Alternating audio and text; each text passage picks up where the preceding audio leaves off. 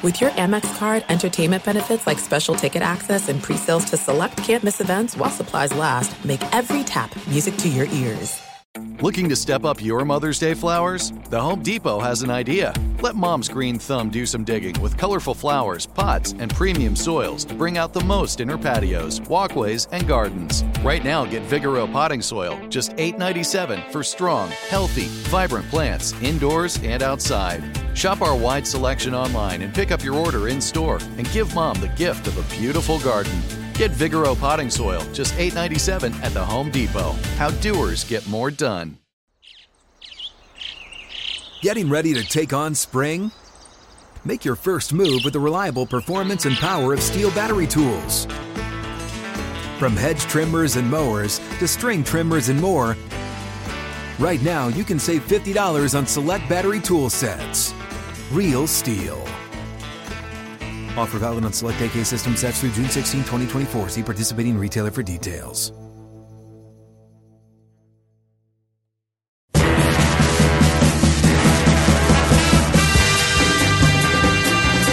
Hello and welcome to the MMQB NFL podcast. I'm Connor Orr, Albert Breer's here, and what better way to bring in my insufferable Ohio State fan co-host than by talking about CJ Stroud. There's no other place to start, Albert. This guy's going to take over the NFL. 470 yards, 5 touchdowns, rookie yardage record, and I mean, I would call it the game of the week. I mean, sure, there are more important things to talk about here, but the Texans beat the Buccaneers, and that was the game of the week. It was weird because I remember thinking, so like the Baker leads the team down the field, and I almost felt like the story was going to be like, wow, maybe Baker Mayfield the back half of the season can really do something with the Bucs, and that still might be true. They're right in the NFC, and they're right in the NFC South race, and then you look and it's like, okay, there's 46 seconds left, 2 timeouts. There's no way they're going to win, but maybe CJ gets I think he was like within 30 yards of the rookie single game passing record, so that'd be cool, So it's like maybe we come out of this and the two stories are CJ breaks the record, and then Baker obviously has maybe his biggest day as a Buccaneer. What he did at the end of that game was freaking ridiculous. I mean, I don't know how many quarterbacks are capable of doing that, but I don't think the list is very long, Connor. I mean, I don't know. I'm as caught off guard by this as everybody because, I think back to one game I can think of that was there are 2 games that were like this for him at Ohio State. There was the Rose Bowl where they came from way back against Utah. And then the last year, there was the loss to Georgia in the Peach Bowl. And it just, I don't know what clicked for him, but it feels like that's him every game now, And to make the throws to Tank Dell down the stretch with no timeouts, right? Like, so what were they at they were at right around midfield, right? With no timeouts left. They had to burn the 2 timeouts because Dalton Schultz, he threw it twice to Dalton Schultz underneath. They were inbounds. And so they burned the 2 timeouts. They get to midfield, and you're thinking, okay, like they're just going to throw it in the end zone now. And I almost can't decide which of the last 2 throws is more impressive.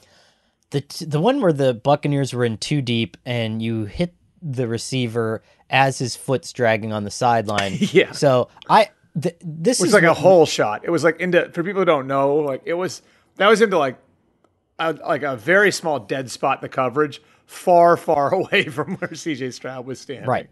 And so for me, that encapsulated the day because my takeaway on Stroud was it's not that we didn't know he could do this, but it was the nature of doing these all back to back to back to back to back. The Texans had 10 points with 12 minutes to go in the third quarter, and CJ Stroud had 1 touchdown. He finished the game with 5 touchdowns, 470 yards, and the Texans had 39 points. And it was that the first touchdown of the second half where I think it was Dell as well, and you have him on the go ball into the corner of the end zone from like 40 yards out. He's like flat-footed too, like the way he threw that. Like it looked like he was almost like the body position he threw that from. He didn't need to put anything into it. He just kind of flicked his wrist from a standing still position and put it in the back corner of the end zone. I mean, the degree of difficulties on some of these throws is ridiculous. if I'm a coach, it's not, again, that the numbers that scare me. It's the fact that he was able to put together a bunch of elite throws in a short period of time under duress and against a very good defensive coach. And I think that all that combined together. So I got in a little bit of trouble. I posted that I wrote about Stroud, and then I said, No way. right now, Your instant reaction got some blowback? right now, I think he is a top 8 quarterback. At this exact moment in time, so I guess factoring in to... all of the injuries, if Okay. are you taking 8 other quarterbacks? And I think if I rephrase it, it's Okay, probably hold even on. higher. Hold on. All right, so we have to do this then, right? So Mahomes, Allen. Burrow, Allen. That's 3. Yep. Trevor, 4. 4, Lamar, 5. 5. Stafford's hurt. Like, I don't think this is a controversial. Everyone's like, oh, Tua, and it's But like, that's what everybody says when they have a controversial opinion is, I don't think this is a controversial okay, opinion. Herbert. We're missing Herbert. That's 6. Hurts? 6, 7. Okay. Who else? Like, See, I'm doing like the division by division thing in my head. Yeah. I mean, he might be Like- 8. He might be 8. like, think about it, dude. I mean, That's crazy to think about, but you're right. He might be 8. Holy crap. and if you rephrase it, if you're starting a franchise over today, and Right. again, Well, the thing is, all the guys we just named are still relatively young. I think there wasn't. That's true. Like Stafford would have been the younger guy in that group. Yeah. So, I mean, I certainly don't think you have enough yet to take him over. Like, I mean, Burrow, Allen, Mahomes, No, certainly, no. definitely not. But even like Herbert, like we don't have enough evidence yet. But because Herbert looked like this is a rookie too, to some degree, right? yes. So, but this is, I mean, yeah, like he, look, I think the most impressive thing, like I remember when he was in school, he liked the comparison to Burrow, and I don't know if they're quite stylistically the same, but I think the one area where they are the same is what they do is very sustainable. They like both navigate the pocket well. Yeah, you could argue like there could be a shelf life to Lamar. There could be a shelf life to Josh Allen, right? Even Mahomes. Like Mahomes takes a lot of hits. Like the game Burrow plays, one of the things I really like about Joe Burrow is Joe Burrow is going to be able to play that way till he's 38, And I feel the same way about CJ. Like I think CJ, the way he plays is very sustainable. And it's sustainable against all kinds of defenses, right? Almost doesn't matter what you have. He's going to have answers for it because he plays such a cerebral game. So there's a lot to like there. There's no question. I mean, like you talk about the Texans, how like one guy, and it's not one guy because it's D'Amico also, it's other people in that organization. So it's not one guy, but how much one guy has done to change the perception. Like think about how we were thinking about them 3 months ago, 2 months ago, right? Yeah. No one thought this was coming 2 months ago. And like, I don't think I would have 2 months ago. Like I may have had like a personal interest in watching the Texans because of where Stroud went to school. But other than that, like, I mean, they would have been way down my list. They wouldn't have made it onto one of my screens, And like yesterday at the end of that game, I couldn't stop watching them.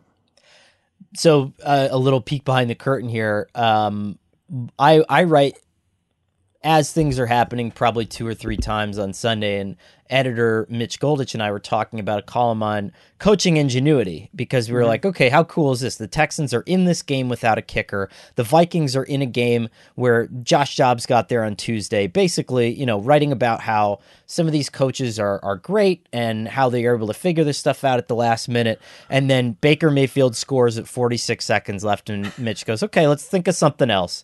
And I turn away and I'm like starting to look, and then I get a notification on my phone, like I'm watching a couple other games, and I've tanked Dell in fantasy that he caught a touchdown. And I was like, oh, well, that must have been just from like an hour ago, and Like I'm just getting a backed up or delayed something, reaction. right? Like, And then yeah. and then Mitch is like, turn this game on right now, and I was floored. I couldn't believe it. Like they weren't on one of my screens, and I could not believe how just cool he was through that whole thing. I mean, what an arrival game for him. I mean, yeah, and I think like it's so if you're in Houston right now, the really cool thing about it is it's not like it's like we haven't seen a quarterback do this before. I just think it's rare to see it this early. You know what I mean? Like, I think that's what's rare about what we're watching with him. Like with Burrow, I think we saw it pretty quickly, but it might not have looked quite this way, right? With Herbert, I think we did see it. Like, I think Herbert is like probably a good comparison as far as like how quickly it happened. The really cool thing about it is when it happens this fast is getting to see now, if you're a Texans fan or if you're in that organization, how much runway you have now. So now we got the quarterback and the rookie contract for the next few years, right? We got Will Anderson to build around on defense.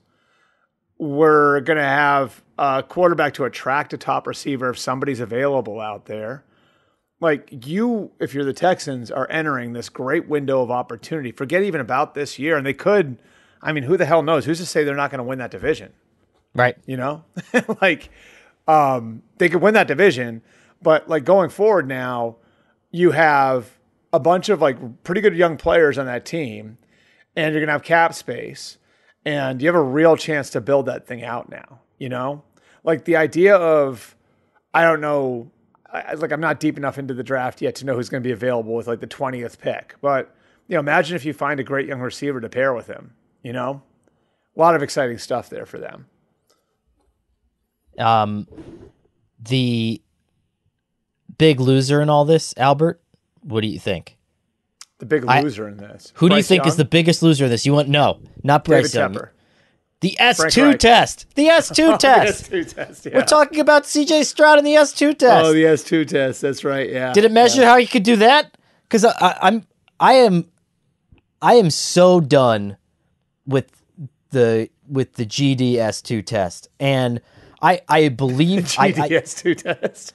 Like, I don't want to say, you know, I'm a good. Maybe that could be the like new way you refer to it, the GDS2 test. Yeah, I'm a good Catholic boy. I'm not going to say it on a podcast, but you know, and just the way that this stuff gets leaked, and then people who don't know what they're doing then mistake this for a lack of intelligence or ability when it's just, you know, it's a test. It's a test, just like any other test. Here's what I think about like all of that. Like, so like, I do think like the intention with these things is good, because there is something with the quarterback that is so intangible that you cannot see. Right. Sure. And you think you can see it, but there's always the question like, well, is the scheme helping him? How is he being coached? Like with that position, maybe more than any other position in sports, there's this cerebral part of it that is almost impossible to get 100% right. You know what I mean? Like, it's very, very hard. And in this day and age, we want to put freaking numbers on everything. We want to put analytics on everything, right? And I think in a lot of cases, what ends up happening, Connor, is analytics become an excuse for us to pass on something, right? Like the hard numbers become an excuse. So it's like, all right, well, I passed on Will Anderson because he's not 6'5", 255. And my numbers say that sort of edge rusher only has a 13% chance of being all pro. Right. Right. So what it does for all of these teams is it creates the outs for them to say, no, I don't want to take that risk. I don't want to roll the dice, because then they can go to their owner, who most of these owners are into analytics, 3 years later and say, well, it wasn't my fault. Like, I mean, I was just following what the numbers were telling me. Right. And this is why I really respect what Baltimore has done. Baltimore has their own in-house analytics operation. And I remember Eric DeCosta saying to me once, what analytics do for me is they create guardrails. And it doesn't mean I can't go outside the guardrails, but I'm going to respect the guardrails, right? And I'm not going to make a million exceptions, but I need to be smart enough and experienced enough and confident enough in what I'm doing to understand when it is the right time to go outside the guardrails. And that's where all like the pre-draft research is worth. Like that's what like sitting down with these kids is, you know? That's what getting in the room is. That's what like talking to their coaches is. And I don't know. I just think like too often the biggest problem with these things is they create absolutes, you know? And so I can't have a receiver who runs 4.6, right? I can't, because the numbers show me that like there's almost no chance that guy is going to make it more than 10 years in the league, whatever it is, something like that, right? Well, if you're a GM, it's easy to say, well, if I miss on that guy, I can just tell my owner this is why. And if I take him, right, well, then I'll be the laughing stock of everybody. Oh, he took the slow receiver. Well, you could end up with Anquan Bolden. You know what I mean? Like, so, like, that's the thing about it is like, it's mixing art and science, so to speak, you know, like there's an art to it. Like there's an art to using the numbers the right way. And now I've talked for 5 minutes and I'm long-winded about it, but I do think that there's something that's so gray, that's so non-black and white about that position. And I think that like the S2 test is another attempt to try to make something black and white that is so intrinsically gray, you know? I agree. Like with Tom Brady, Tom Brady's football brilliant. I mean, like he, by his own admission, was like a mediocre student at Michigan. I don't think he scored off the charts on that Wonderlic, right? Like the only way you were going to know was if you did all of your homework and you talked to everybody, right? Like, so there's definitely an art to all of this. And for those of you who don't know, the S2 is a cognition test that was developed by a party not related to the NFL. Basically, is an attempt to measure quarterbacks' abilities, you know, and kind of. And they got it. To be fair, they got it right a couple times, which was their whole thing, right? Like I think, like Brock Purdy had a really high S2 score. Burrow scored off the charts, right? Yes. Like so, there were a few of them, and I remember there was this rumor, and I love Joe, so I say this with, you know. I say this with all the respect in my heart, but the test was developed at LSU, so I remember a couple people said to me, just you know, like you may want to take that Burrow number with a grain of salt. Like he may have had a few cracks at that one before he took it for real. I do wonder. I mean, you know, is it something like the SATs where if you take it enough times, you can get it better? I don't know. But anyway, I mean, my parents certainly seem to think so when they signed me up for those SAT. How many times did you take the SATs? Twice. Twice? Yeah. How many did you take it? Twice. And here's the thing. I think it was spring of my junior year and fall of my senior year. I think that's what it was back then. I think that's right. I think that's right? The move. Yes. Yeah. I would. My play back then was to, when I would talk to girlfriend's parents at the time, was I would give them my SAT score, but they were old enough where they didn't realize or remember that they didn't have a writing component and we did. So I took the SATs with the 3 categories: math. You math, did. See, I was verbal, obviously I was before and that, writing. Yep. And so knocked the writing out of the park. Barely. I always wondered how hard the writing was. It was not hard. Okay. But then again, I don't find. I mean, I know it reads like writing is difficult for me, but I don't find writing difficult. But I got like a 1500 on my SATs, but with a 3rd category. And so I'd tell everybody, like my girlfriend at the time's parents, they're like, what, how'd you do? I was like, I got a 1500. And they're like, can you believe that her boyfriend got a 1500 on the SATs? And I'm just like, how bad are his grades that he's not getting into Ivy League schools? Oh man. Yeah, it was, so, you know, it was a helpful tool. I like to, you know, nobody asked what how to break it down for them. I just said I got a 1500 on my SATs. I did okay. Moving on, Buffalo, Cincinnati. We are now at the point, Albert, where the Bills have a better chance of missing the playoffs than making the playoffs. Do you envision this as some sort of a big cataclysmic thing? And I don't. Here's why I'll say. I think that every couple years a team is going to be bad, and Buffalo, I think, is just they're going through it right now. They had they had a good run. They have bad injury luck this year too. I mean, they've already lost Tre'Davious White, they lost Daquan Jones, they lost Matt Milano. I think I think we're so hyper focused on certain positions. Like if Stephon Diggs had gone down, everybody would have been like, "Oh, mulligan year." You know what I mean? Right. They lost 3 guys on defense that are like vital to what they do. Von Miller's probably not quite 100% yet. Like they, I still believe in the infrastructure there now. Like it's getting to a point where they're going to have to start to replace some of these guys, right? Like Micah Hyde's going to age out. Jordan Poyer's going to age out. Von Miller's obviously not going to be around forever. And so like they are going to get to the point where it's going to be like, okay, like we're going to have to start to draft and develop into some of the positions that, where we're getting a little bit older. But I mean, look, they went toe to toe with the Bengals last night. I think the Bengals are a really good team. Like I think the Bengals are like, an 8-0 team cloaked as a 5-3 team because of Burrow's injury. Like the Bengals are that. And I think, I talked to Zach Taylor last night, like around midnight after the game, and like he didn't say this explicitly to me, but you can tell he thinks this is his most well-rounded team. Like he thinks that this is like as balanced as they've been. He thinks they benefited from the Burrow injury in certain ways because it forced them to play different ways. And if you look at the last 8 minutes of that game against Buffalo, right? So they wind up closing out Buffalo. Joe Burrow threw 1 pass in the last 8 minutes. 1 pass. And it was because the defense played sound and disciplined and forced Buffalo to chew up 5 minutes. Then, Burrow hits Tyler Boyd on the sideline route, and they run the ball 3 times and the game's over. They won that game against Seattle a few weeks ago before their bye with their defense in the fourth quarter.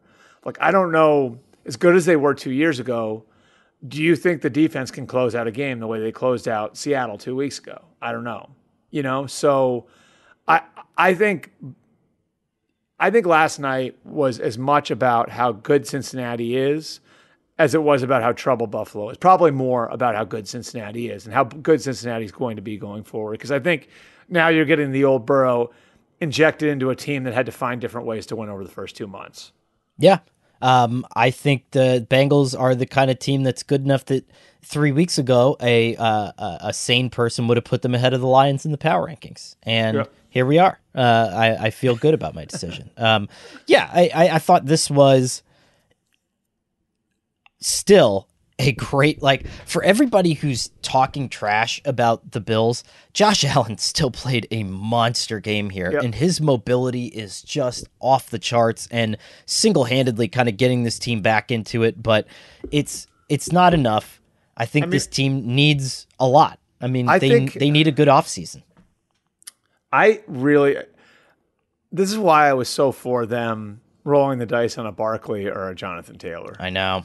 I mean, it would have made a big difference. I really do think, like, and I know it's not like the popular thing to invest in a running back, but to me, like, I think having a running back would almost put a governor on all the wildness of their offense. You know what I mean? Like, I think it would stabilize them. I think it would get them in good down and distance situations more consistently. I think it would like sort of moderate their turnover issues. Like, I think having like a steady running back, and I like James Cook. But the bottom line is James Cook's like, 185 pounds? Like, you're not going to run James Cook into the line 20 times a game, Right. Like, but I think like having a steady running game would like completely stabilize things for them and make Josh Allen even more dangerous. Like, can you imagine having to respect Josh Allen going one way and Saquon Barkley's going the other, on his own read? Like, stuff like that, like, I think it would make them so much more dangerous. And,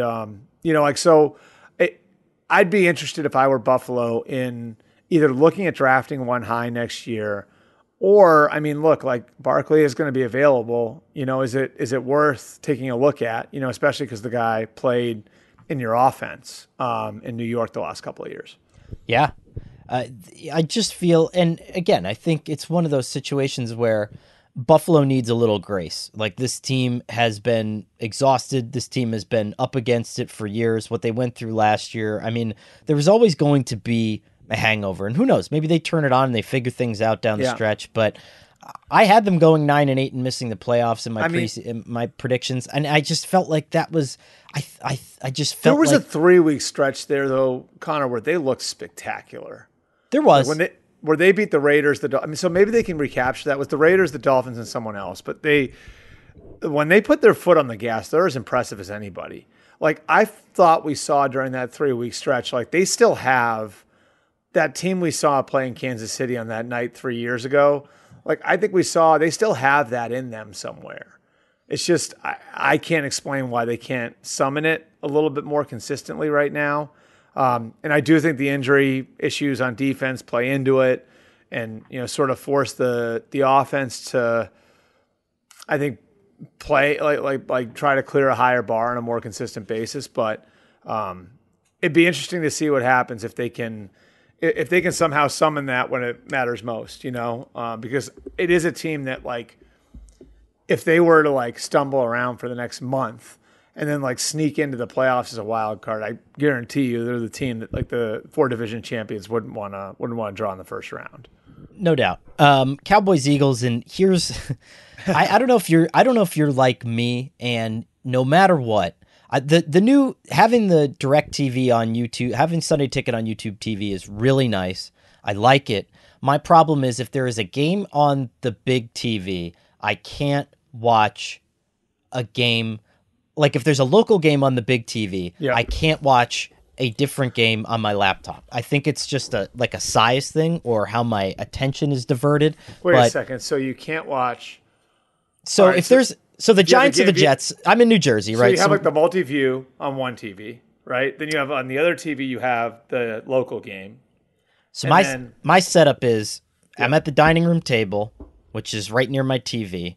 Okay. So on the big screen, we have the local game, which is Jets or Giants. And then on the laptop, you have the 4. Yep. And if anything gets good, I'll go to a single screen. But the problem is, yesterday, the late window local game was the Giants and the Raiders, which I had a cursory curiosity in because I had the Raiders defense in fantasy football. But and then that one got out of hand like that. But they wouldn't go to the Eagles game. And I don't know why. And so the Eagles game is popping off. And for some reason, I just can't take my eyes off of poor Tommy DeVito getting the pulp beaten out of him. And meanwhile, one of the better games of the year, I would say, with 2 teams who are actually in the mix is occurring. And I just can't get my brain to somehow switch from like big screen to little screen. And so I was just begging Fox. I was like, please mercy this game. And they never did. They just never took it off. You couldn't put the Giants-Cowboys or the Eagles-Cowboys game up on the big screen? No. Well, I guess I could. My other part here is that I'm too old and I don't know how to get YouTube TV on my TV. No. Really? Yeah. I can't do that. That's so easy. Like, I'll FaceTime with you later today and I'll walk you through. It's so easy. You got to be kidding me, Connor. All right. Okay. I'm older than you. I come on, man. Like, it's not that hard.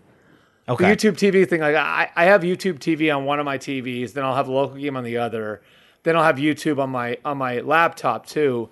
I can kind of rig it. Now it's like I can't. The problem is like I want to have other stuff up on my laptop too, which has made me think about buying one of those. Have you seen like the TV station I work with? They have like where you have like the extra screen, you can drag stuff from one of your screens onto the other screen. I got to figure out how to get one of those for my office because then I would have the second screen and I could put more YouTube up on that one and have both. But it seems to me like one thing I have noticed, and I got to figure this out, I don't know if they let you have multi-view on 2 different screens. That's a problem. Oh, yeah, I want 8. I can't do that. I have to focus on... But I can't either. Like that. I used to try. At one point, I was like, all right, like I'm going to go sit at a sports bar that I know is not going to be that busy on a Sunday and try to watch it with, like where they have like a wall of TVs, right? And my ADD is so bad. I just couldn't. I had no chance. Like you wind up, for me, I just wound up watching nothing. You know what I mean? Yes. I wound up watching nothing. And I feel like it's this, I don't know. I have this long rant about how I do feel like multi-view and red zone are killing our ability to actually just watch and understand one football game. But your kids aren't old enough to like really make it through games yet. Like my kids won't watch full. Like I don't know if like any of the kids watch full games anymore. And I think I personally think it's Scott Hansen's fault. Handsome devil, just walking us through every Sunday like that. Anyway, so everybody should check out Scott Hansen's cameo. By the way, it is and Scott's a buddy of mine. Everybody should check out Scott Hansen's cameo. It is, I mean, just something special. You can do it probably for what? What does he charge? $100? I'm not sure. I'd have to look at that. Is he like a $300 guy? I hope he give me a complimentary one. I'm not sure.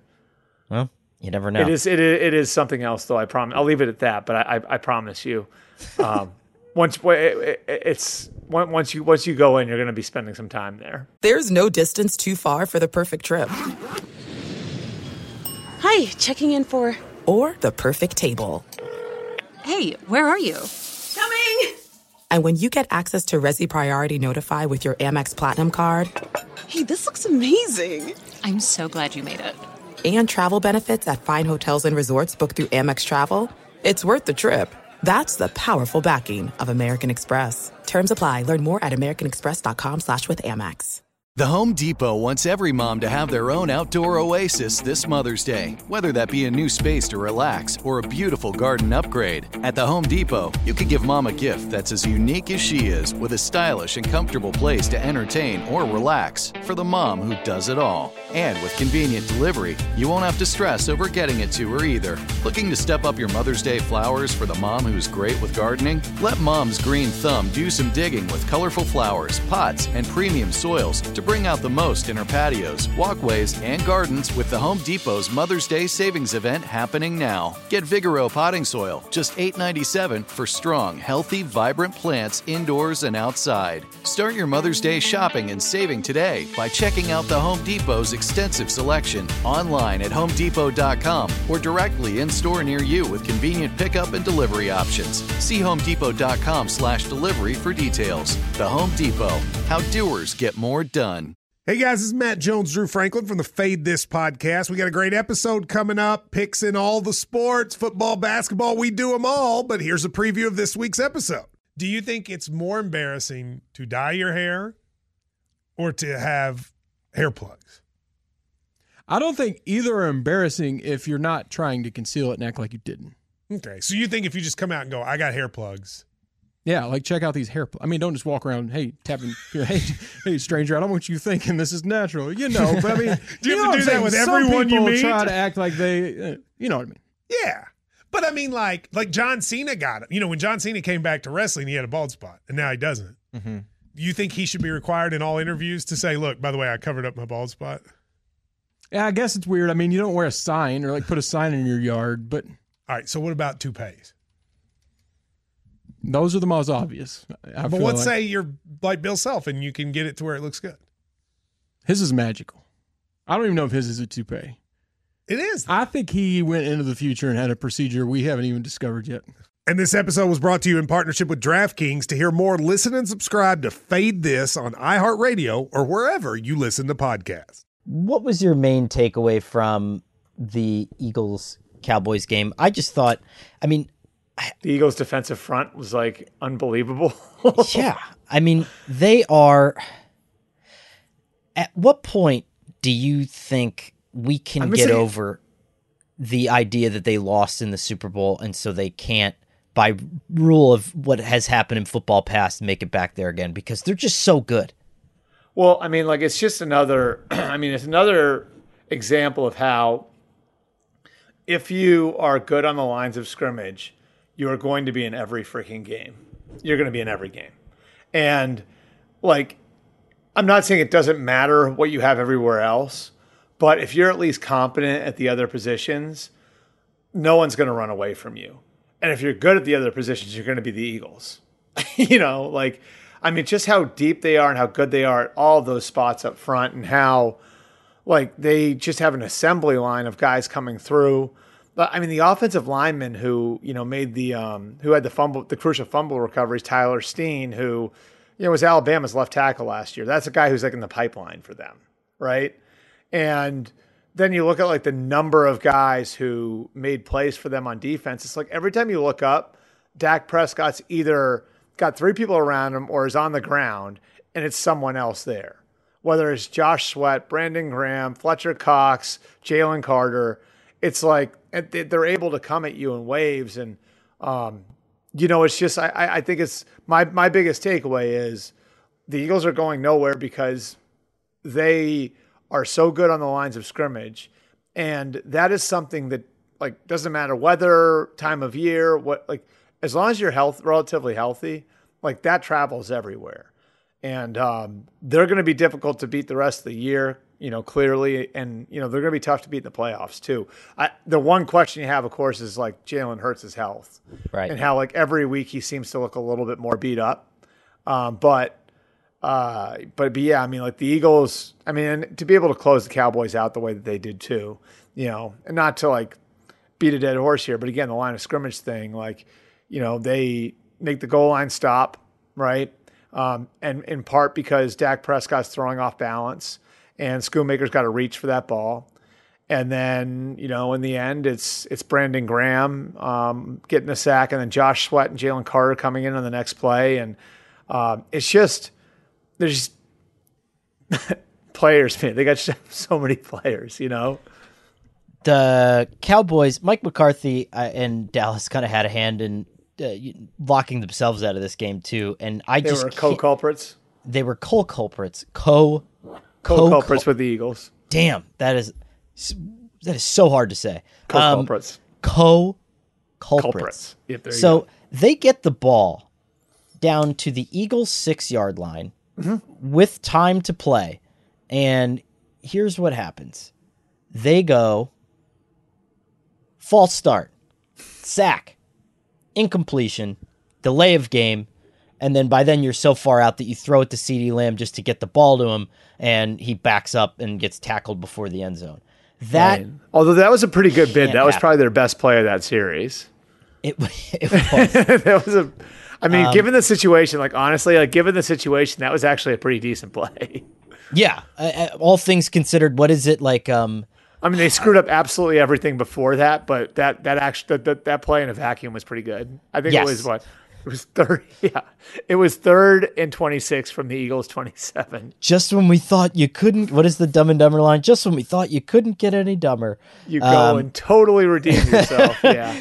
So I think these are these little breadcrumb moments where, if I'm Jerry Jones, and this is the last year I'm going to believe that Jerry Jones actually cares about winning a Super Bowl, but if I'm Jerry Jones, I'm looking at this and I'm like, this team, we either win by 50 points or we kind of just vomit on our shoes. There's no middle ground here. And this was finally kind of a nice middle ground game. But then again, at the last second, just a complete and total breakdown. And I'm wondering, like, is this something where if you're Jerry Jones, you're like, all right, like, my window is now, do you care anymore? Or are you just making so much money that none of this really matters? No, I think he cares deeply about winning another Super Bowl. Like, and I think he does feel urgency for it. Like, I think that definitely exists.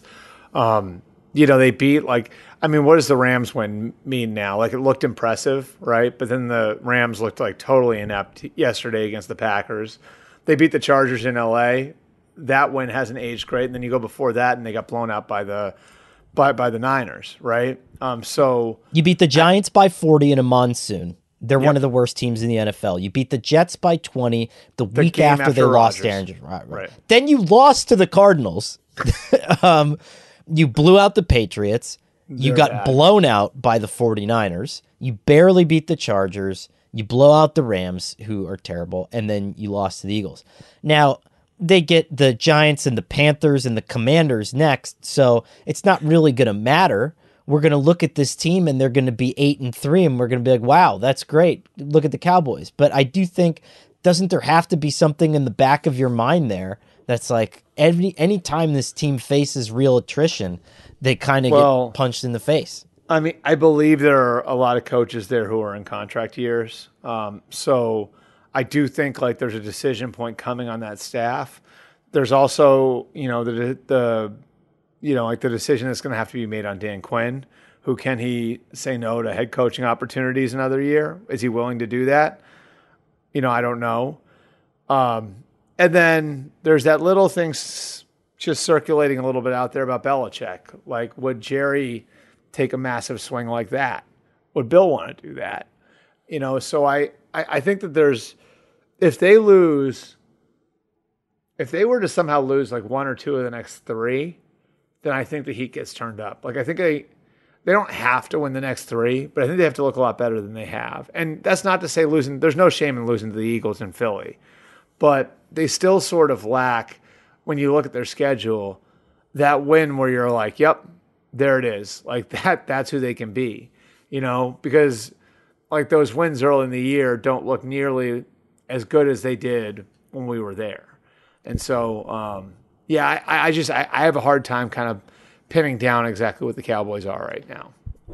One of my favorite games of the week, the Vikings and the Falcons. Oh, and yeah. I went from being public blast. enemy number one not public enemy number one, but I just felt like last year, the Vikings, I was just like, calm down, guys. Your team's not that good. And yes, you won 13 games, but then you get knocked out by the Giants in the playoffs. Like, that's where you are as a group of people. But they have flipped from the poster children of luck and good fortune to the poster children of like grit and resilience and toughness. Determination.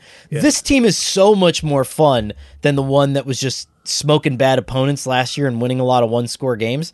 The end of this game was unbelievable, but here's where I want to start. Jaron Hall looked really good.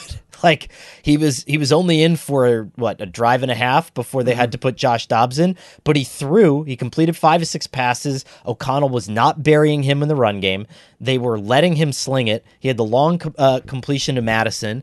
I thought he looked really good. And so, I don't know, all of a sudden I'm like, with Josh Dobbs, if Jaron Hall's got to come back into a game, I'm like, Justin Jefferson comes back, this team could make the playoffs. They're frisky, yeah. Yeah, they're fun. Yeah, I mean, I think I think it's like a good indication of like where the team's going. And it wasn't just like, the quarterback injuries. They lose Akers in that game.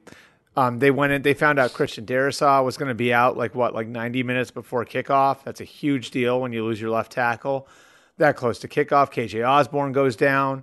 I think that it looks like they've really found something with Kevin O'Connell as their head coach, and it looks like that team plays with identity. It looks like Kevin is like consistently getting the most out of his quarterbacks and consistently getting the most out of skill players. Like every offensive player on their roster has taken a step forward.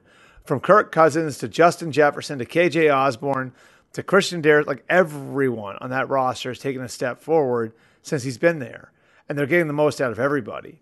And now you're looking at a team, and I hate to look ahead, but I will, because I think this has been sort of like this was marked as a reset year for them. They're going to come out of this year with a clean salary cap, with a full complement of draft picks. And I think like if you're a quarterback, like it's an attractive destination, right?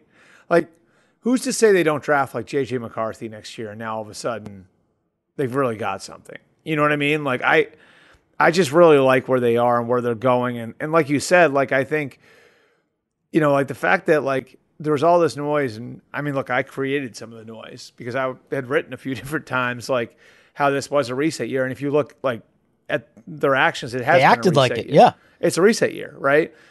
But like in that circumstance, to be able to climb back from 1-4 and keep winning this way I'm pretty damn impressive.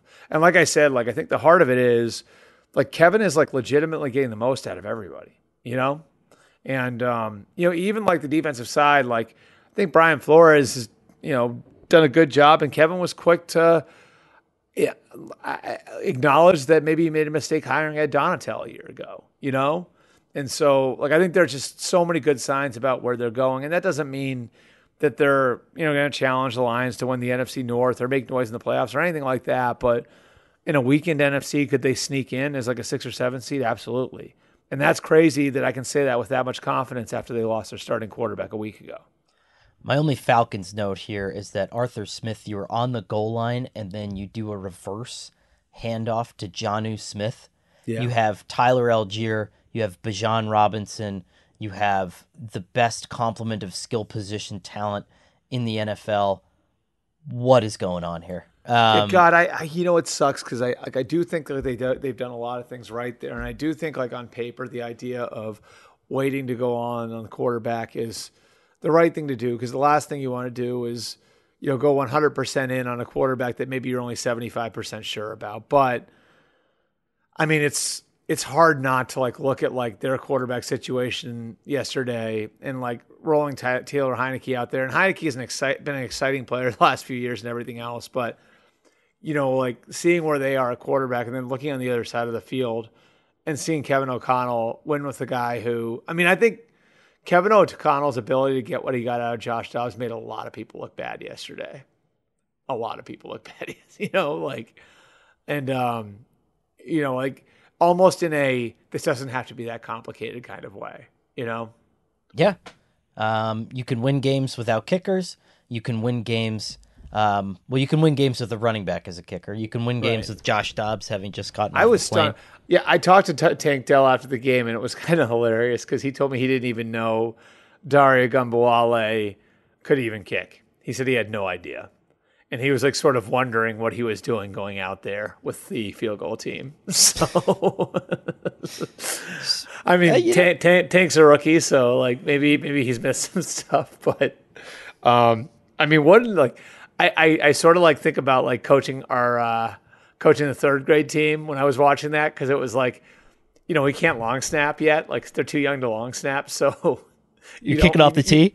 They're kicking off the tee, but we're too young we haven't got them the long snapping yet, which means no punting and no field goals, which means you're going for it on fourth down every time, and so I kind of thought about like, like they've been in the situation we've been in for the last 2 months where every time we get into the red zone, it's, we're in 2-down territory.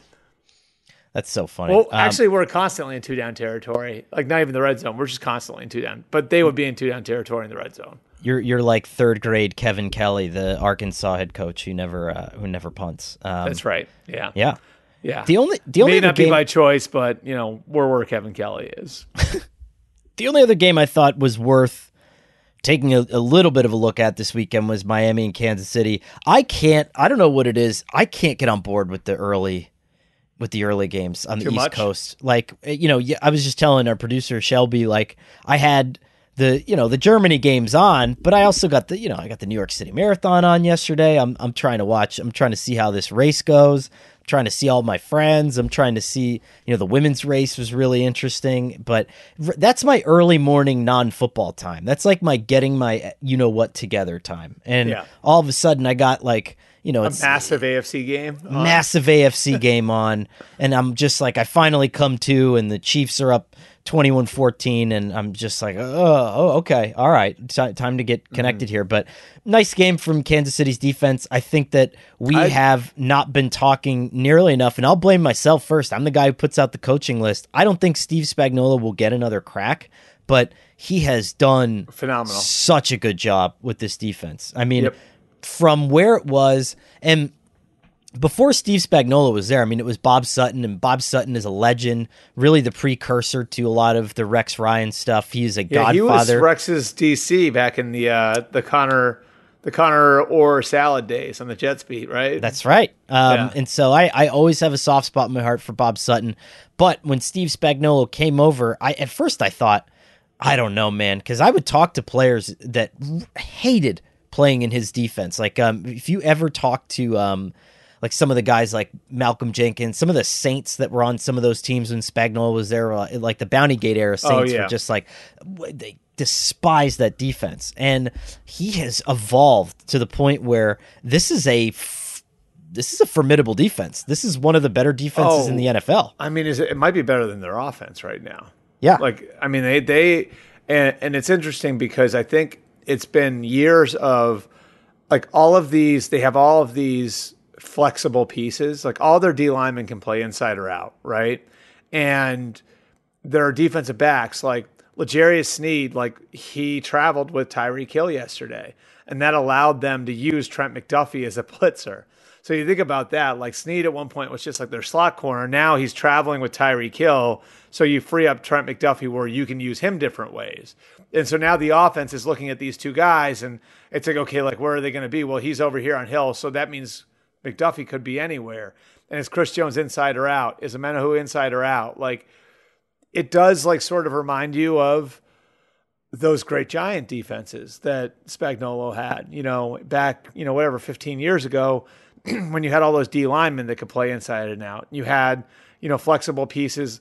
I don't know if he was still the coordinator when Antrell Roll was there, but that's one name that kind of pops into my head as a guy who was like corner safety flexibility.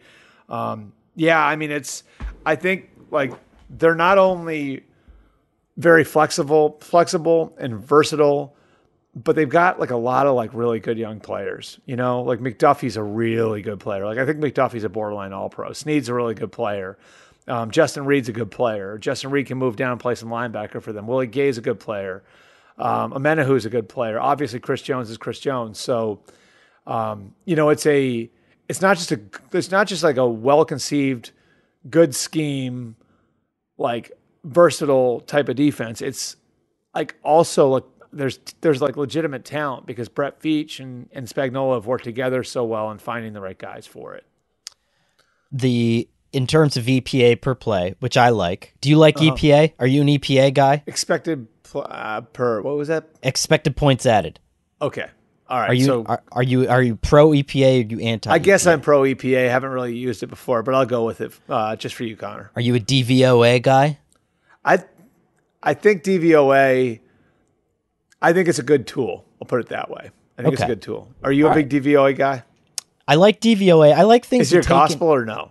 No. I mean, again, I think, but in terms of, if we're making a statistical evaluation, I like things that take into consideration more than just the raw numbers. Like, because you'll talk to a coach and be like, I got here and I raised his completion percentage from this to this, but it leaves out a big chunk of, of context. The why. And I feel like some of this stuff adds some of the why back in, so I like it at least a little bit better. But anyway, EPA, expected points added. Kansas City Chiefs are 5th offensively and they're 5th defensively. Like, imagine a year where the defense is on par. It's as good as. It's an equal part to. And I thought that, listen, I think they're doing a good job of force feeding guys like Rashee Rice and trying to get Sky more involved here. I don't know if it's going to happen, especially in time for when they need it to happen. And these guys are going to have to step up massively in big games at the end of the season.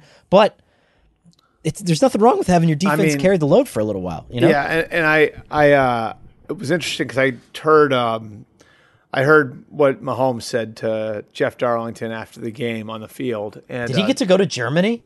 Yeah, I'm jealous of Jeff. Jeff wow, had like he swung the Germany trip, huh? Yeah. Jeff had a picture of like a beer flight on like, and it was like Saturday afternoon there, but it was like you saw it on, like I saw it on, I forgot to send it to him, but you saw it on social media at like 8:30 a.m. On U.S. time. Is Jeff a beer guy? He looks like he looks. Yeah, Jeff is a beer guy, and so he has the beer flight, and it's like you wake up on Saturday morning, and I'm like, I don't know, I'm going out to like my kid's flag game. I'm like, God damn it, Jeff! Like, so he's on his day off in Germany. So yes, he swung the Germany trip. Good for Jeff. Shout out to Jeff. He's just got these nice tight-fitting suits, he did pull the Animal House bit, but while he was there on Twitter, which I really did appreciate too.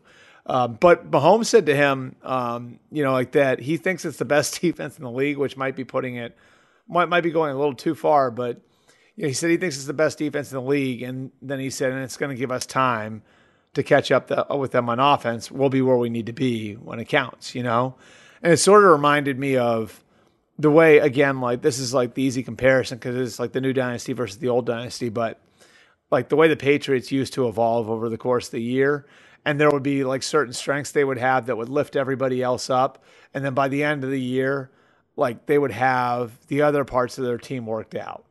And it sort of feels like that's the way the Chiefs, because of how transcendent Mahomes is, because of how good Reed and his staff are, that they're able to, be good enough in enough areas to the point where when they have issues, they can sort of work them out on the fly. And I think that's where they're at right now. And I think it's easy to forget too, Connor.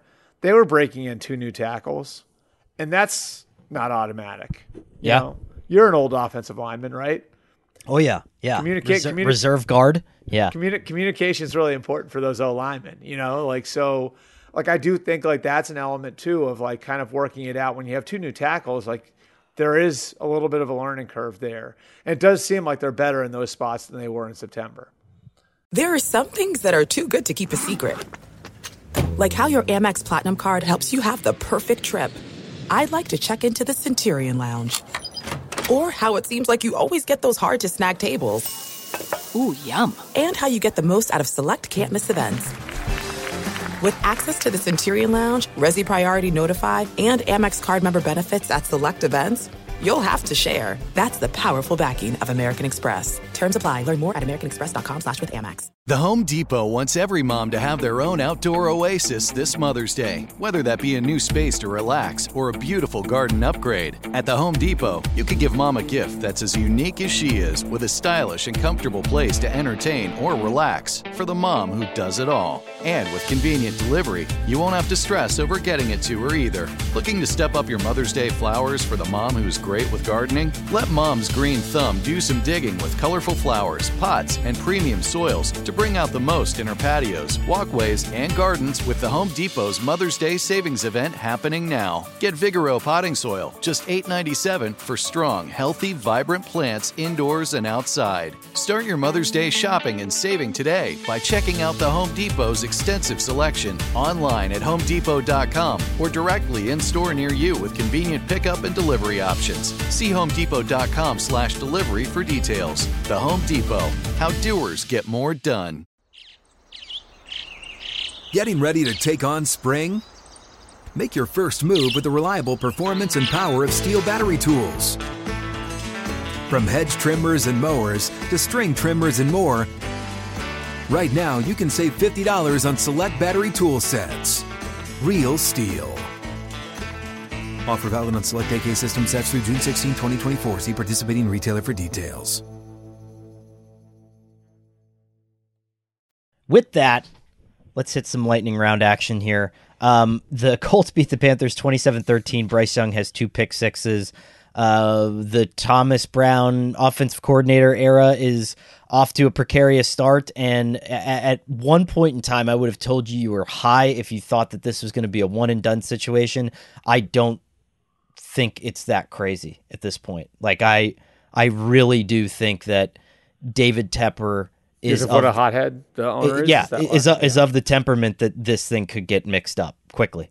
Right, and I think like again, like sometimes like the owners like a lot of times have like little things that they want to take advantage of, and I think one of those little things is the window that you have with a rookie quarterback, right? Yep. With a young quarterback on the rookie contract, and I could see where maybe it causes him to act with urgency, and say, I have to do something because before you know it, we're going to be at year 4 of Bryce Young, and then we're going to have to make a decision on where we're going with him, and we're going to have blown that window. So I could see him acting with some urgency. I don't think it happens, but if Bryce Young keeps playing this way and they look like they're miles behind the Houston Texans right now, like who, same thing, new coach, new quarterback, right? Then maybe we're talking about this being more of a reality a month or two from now, and it's just, it doesn't look like Bryce is getting a whole lot better is I think the biggest problem. And, it's just, I think part of the problem that Frank deals with here too, is that the owner really did think he was close, and between Brian Burns and JC Horn and, all the high draft picks, Derek Brown, like all the high draft picks, all the talent they've got on defense, how they thought they got their offensive line right last year. I know this is massively disappointing for people in their front office and, all the way up to the top to the ownership suite. I feel like watching DeForest Buckner sack Bryce Young was one of the most stunning size discrepancy moments in the NFL. I was just like, it's like when I pick up one of my kids, and throw them into bed. I was like, oh my God, like he could completely envelop Bryce Young. I still think Bryce Young's good. I think in 3 years, him and CJ Stroud will be on equal footing. I know that's a hot take. I might write it later this week, Albert. Who knows? But that's a good one to have in the holster. Oh yeah. My only hot take from this one was that you have to watch the locker room video of this game. Jim Irsay is dancing to a boombox, which I think is sort of like a played out thing and is not funny. But what was funny was he was holding Shane Steichen's hand, the head coach, and then Holding just hands. I guess they bro hugged or whatever. Like, and then, like in a square dancing sense? kind of like, that sort of- yeah, like a little bit like they like it looked like they high-fived and then they kept the high five, like he kept hold of his hand. And then he's dancing and he's dancing and he's dancing and you could tell Shane is like, get my hand, like I need my hand back, like this is weird. And I need Jim my Irsay hand back, won't let but go I don't of know his, if I want to rip it away from my boss. from the owner. Yeah. And so it's one of those great like the Awkward. Office moments. Yeah, it's just very funny. So that's really my only takeaway here. Giants Raiders. I will say So this. is there something here, or is this the dead cat bounce? Yes. Well, I don't know. Here's what I will say. The Giants, that is the worst situation to be in for any team. When you fire an unpopular head coach who, I know you wrote about some of the team meeting stuff. I know there's been some of that stuff circulating too throughout the week. It sounds like it got bad to the point where these guys were genuinely thrilled that he was gone. They were all smoking cigars in the locker room afterwards, which I thought was a bad look. But as the Giants, there's nothing you can do about that. And then Daniel Jones tears his ACL, and then you get put into a situation where Max Crosby can just Evan Neal got hurt in this game after just coming back from another injury. The whole thing was a disaster. So I do feel bad for the Giants. I think their consolation prize here is going to be Drake May. Good for them. I think it's going to be all right, and everything's going to work out. Drake May is like the perfect Giant too. Like that would be. He really is. Yeah. He's like central casting New York Giant, like son of an athlete, same way Eli was, like comes from a like sort of, I guess, Southern royalty, like he just, I mean, they all have that. It's the kind of thing that John Mara could really wrap his head around. Eli, Drake May, and Daniel Jones all have hair that looks like it is a small helmet.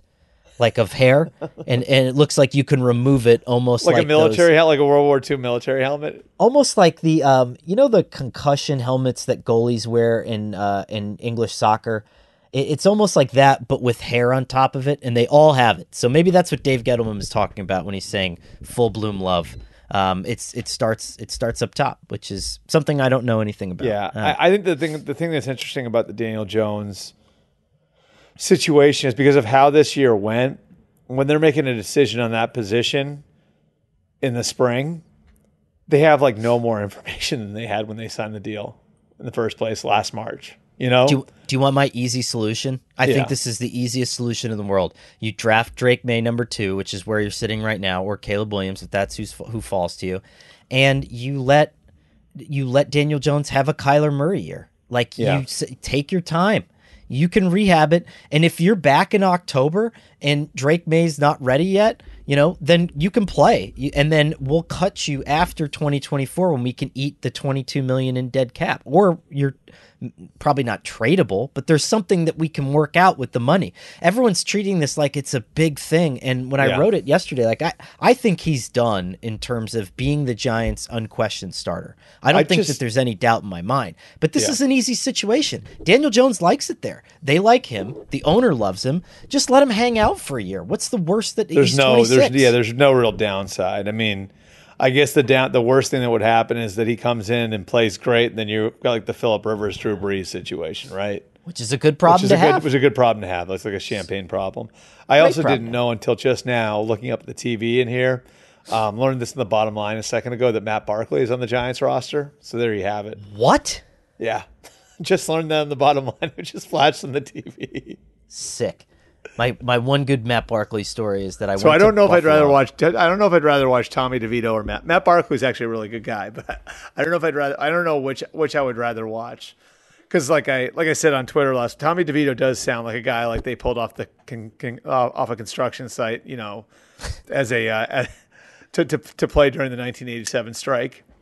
I went up to interview Matt Barkley for a story that never ran, thank God, because it was terrible, but just about what it was like to be like Trevor Lawrence, basically, where you were essentially known to be the best quarterback in the world for like 8 years before you even got to college. And so I was talking to him about it, and someone pulled me over in the Bills locker room, another player, and he goes, "This guy right here is is MF and Case Keenum. And I think it was right after like the Minneapolis Miracle. And he's like, Matt Barkley's MF and Case Keenum. And I was like, it's a really nice compliment. Yeah. But, anyway, the Ravens demolished the Seahawks. I think this was a game that kind of showed everybody, like, the Seahawks are good. They're not great. Right. The Ravens, I thought, were good, but are actually a lot better than might be great. And I don't think that I think the Ravens have the two best wins of the season. Yeah. Of any team. Like, I think that this win and what they did to the Lions 2 weeks ago might be the two best wins in the entire league of any team this season. Just because of what they did to those teams. Like, it was like non-competitive, like just a physical beatdown. And this feels to me like this is trending towards being like a vintage Ravens season, just because like you look at like the job Lamar's doing distributing the ball. He's still effective as a runner. They ran for 300 yards yesterday and the defense is suffocating, and the defense has horses again. So it would have been really fun to see them wind up with like a Danielle Hunter, like we talked about last week, and see where that would take them. But they're really good as it is. New Orleans Saints get to 5-4 with a 24-17 win over the Bears. I love watching the Saints because, like, all of a sudden Taysom Hill will just come into games and you're paying a quarterback $40 million a year. And then you're just like, yeah, let's throw in more accurate Tim Tebow for like big downs and not just rushing downs. Like, Taysom Hill is throwing for touchdowns. His team makes no sense. It always catches me out. It always kind of like, if you've got like 4 or 5 games on with the multi-view and all of that, like it's always that thing you catch right in the corner of your eye too. Like where you look down, it's like, holy crap, David Carr's run. No. That's number 7. Yep. My only other thought here is that, and I wanted to do it in all my leagues this year, and then I forgot about it, but Taysom Hill should be like your second to last draft pick in every fantasy football league. And because you have guys that are sitting on the bench all year, you should just have him on the bench all the time, because there's going to be like a 3-week stretch where he plays quarterback and he scores like 17 points a game. Anyway, the Commanders beat the Patriots 20-17. If anyone can tell me one thing about this game without looking it up, I'll give you $11. Isn't that amazing? Like, this game was so far off my radar. It might have have been played in like I had to watch Tasmania. it because I'm going to talk about it on TV and radio all week. That's true. My thought is the Patriots are going to Germany this week, and they're going to play the Colts at 9:30 a.m. on Sunday morning, in a game that a lot of people aren't going to watch. And this is legitimately where another coach would get fired if it wasn't Bill. If you look at the last 4 years and you divorce it from the previous 20, which you can't, right? But if you look at the last 4 years, it was 7 wins, 10 wins playoffs, get blown out in the first round of the playoffs, 7 wins now this. And now you've lost the Commanders, who had just traded 2 of their best players, their 2 defensive ends, right? And you're going to Germany and playing a rebuilding Colts team. This would be the spot where another coach would get fired. If the last 4 years belong to another coach, this is where, and I'm not advocating, Bill deserves the rest of the year for all he's accomplished, right? But am I wrong? No, I don't think so. And far be it from anyone to embarrass an NFL franchise in front of the lovely fans in Frankfurt, in Germany. Yeah, we had, because you remember there was that streak of like coaches getting fired in London. Yeah. Wasn't it like, it was like Dennis Allen, Joe Philbin, right? Like there was like, I think it was like 2 or 3 years in a row, a coach didn't make it back from London. As if traveling to that place isn't crappy enough. Didn't one of them get fired and then like was fired flying home on the team plane or something like that? God, could you imagine? I think that was the Raider. I think that was Dennis Allen, like was fired at the stadium and then had to fly home fired on the team plane like 12 hours. I mean, I shouldn't laugh about that because it sucks, but like, what an awkward situation. Flying to London or anywhere in Europe sucks so much, and to then also receive bad news on that flight, God. I will say that flying back's not as bad. Well, that's true, because you're coming back into your natural body clock. Yeah. So maybe whoever that fired coach was, that I can't remember which one it was, but whoever that was had that going for him that day. Yeah, so get ready for that, Germany. Mac Jones, right after Patrick Mahomes and Tyreek Hill and Mike McDaniel and Andy Reid. Mac Jones versus Gardner Minshew. Mac Jones and Gardner Minshew, exactly. And Jim Irsay holding his hand, holding hands with the coach, right. Packers 20, Rams 3. So we do like a picks against the spread thing with SI gambling. I am now 1-7 on the year. So like I'm giving air quotes expert gambling advice. I picked the Rams. I thought they would play well. I thought that you could get something out of Brett Rippon. But that's not the case. Both of these teams are bad. I don't know. I mean, Aaron Jones looks healthy, which is good. If Luke Musgrave is your leading wide receiver, like this is good. I think Packer fans are tired of hearing how young the team is, but these are kind of the games that you'd like to see.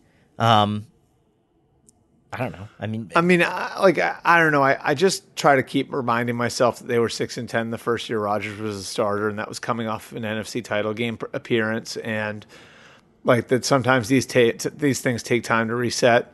They were 10-14 through Aaron Rodgers' first year and a half before they really turned into a rocket ship and figured it out. So you do want to give time.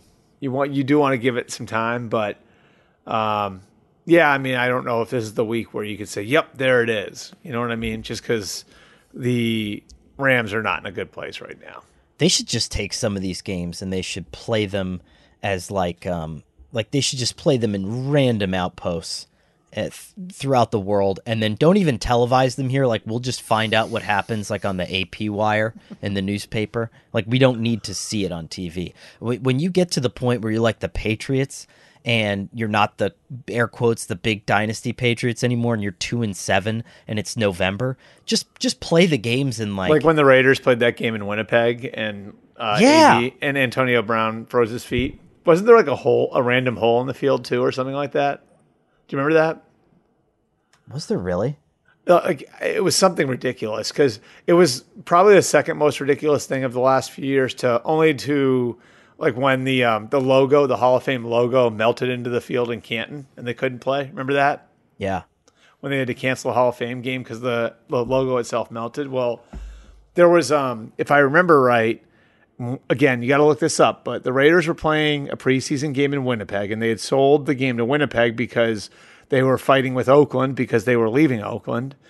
And so they played this game in Winnipeg, and I believe the CFL goalposts are in the middle of the end zone. Isn't that right? Right? They are. Yes. Right, so they're in the middle of the end zone. And so they hadn't filled in the hole that the CFL goalpost had left. And so there was just like a random hole in the end zone that I believe the NFL hadn't taken care of. Fantastic. While you're saying this, I'm Googling the most remote outposts in the world where you could play an NFL football game, but Google said North Sentinel Island, which is not true. You're not allowed on North Sentinel Island, I believe, is the only place. Like there's been people who have tried to go there. It's in the Bay of Bengal. But if you try to go there, the people who live on that island just like destroy people. Like there's been people who have tried to like come on boats, cannibals or no, I don't think so. But like I think there's been like missionary deaths there. What's the name of it? North Sentinel Island, which I mean that's what we call it. I don't know what they would call it, but so you can't play a Patriots game on North Sentinel Island. That's false. But anyway, they should just I don't know, put an NFL game in like Japan, make the Patriot, like if you're bad, you shouldn't be relegated, but you should have to travel to random places. You know what I mean? Is South Sentinel Island just as dangerous? I don't know. Maybe it's like, I don't know.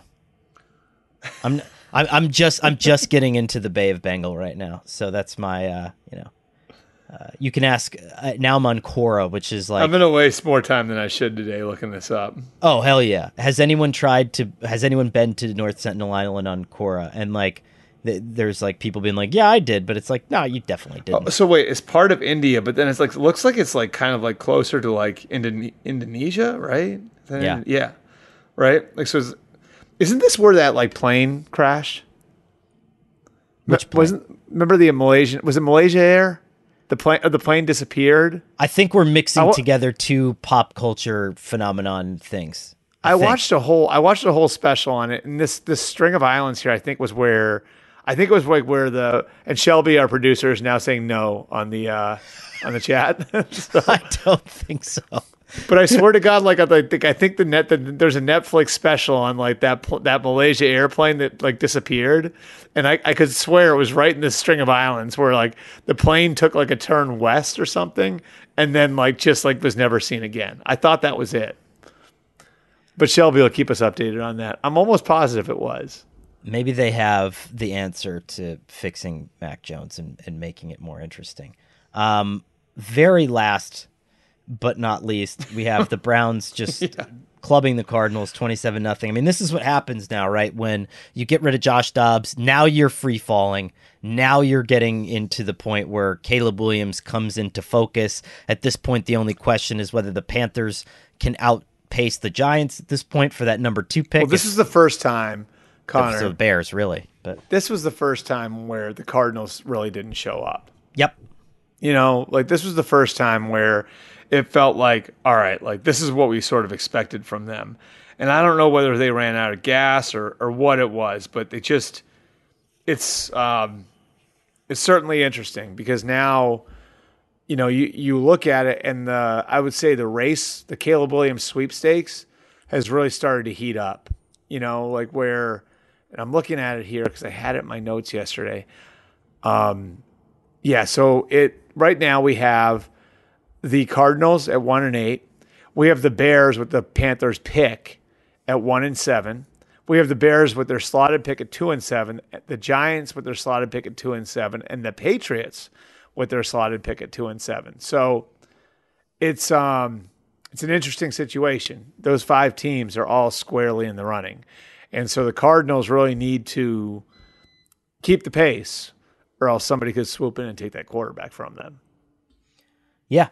Other than that, I mean, Deshaun Watson's back, 219 yards, 2 touchdowns. One of them was a tipped touchdown, so let's not get too excited yet. But we'll see. That was a bizarre play, so almost weird. It landed right in his hands, almost like as if it was planned. You know what I mean? Like it was like the way that thing bounced. It bounced right into his like bread basket. So it was like popped up into the air and then just like hit him in stride.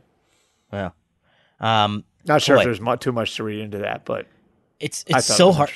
It's so hard to go back to the Browns after North Sentinel Island. Like my mind is just on fire right now about my mind is on North Sentinel Island. I know. I mean, you know, Cleveland just win a few more games and you'll be more deserving of our attention. I'm going to try. I'm going to actively try to prove producer Shelby wrong and show him that the Malaysia Air disappearance did happen over North Sentinel Island or thereabouts. But Albert, you better watch it, man. You're getting to the bottom of this. You're getting too close. Can I get maybe a 200-mile radius margin for error there? So if the Malaysian Airlines flight was close to North Sentinel Island, like within 200 miles. If it was found even in the same ocean, I will give you credit for it. But I don't think that's true.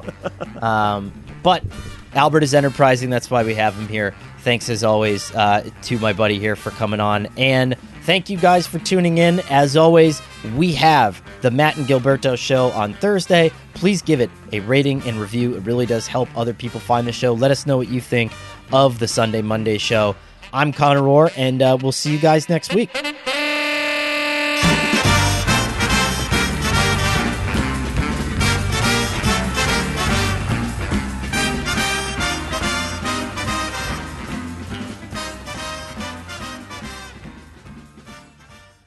Open a limited-time 11-month certificate at Kemba Financial Credit Union. At 5.25% APY, it's more than triple the national average, plus it's a safe and secure way to grow your money. Visit your local branch or kemba.org/CD for details. Offer expires May 31st, 2024. APY equals annual percentage yield. Restrictions apply. $500 minimum and $250,000 maximum deposit. Advantage status required. Comparison based on bank rate average. Federally insured by NCUA.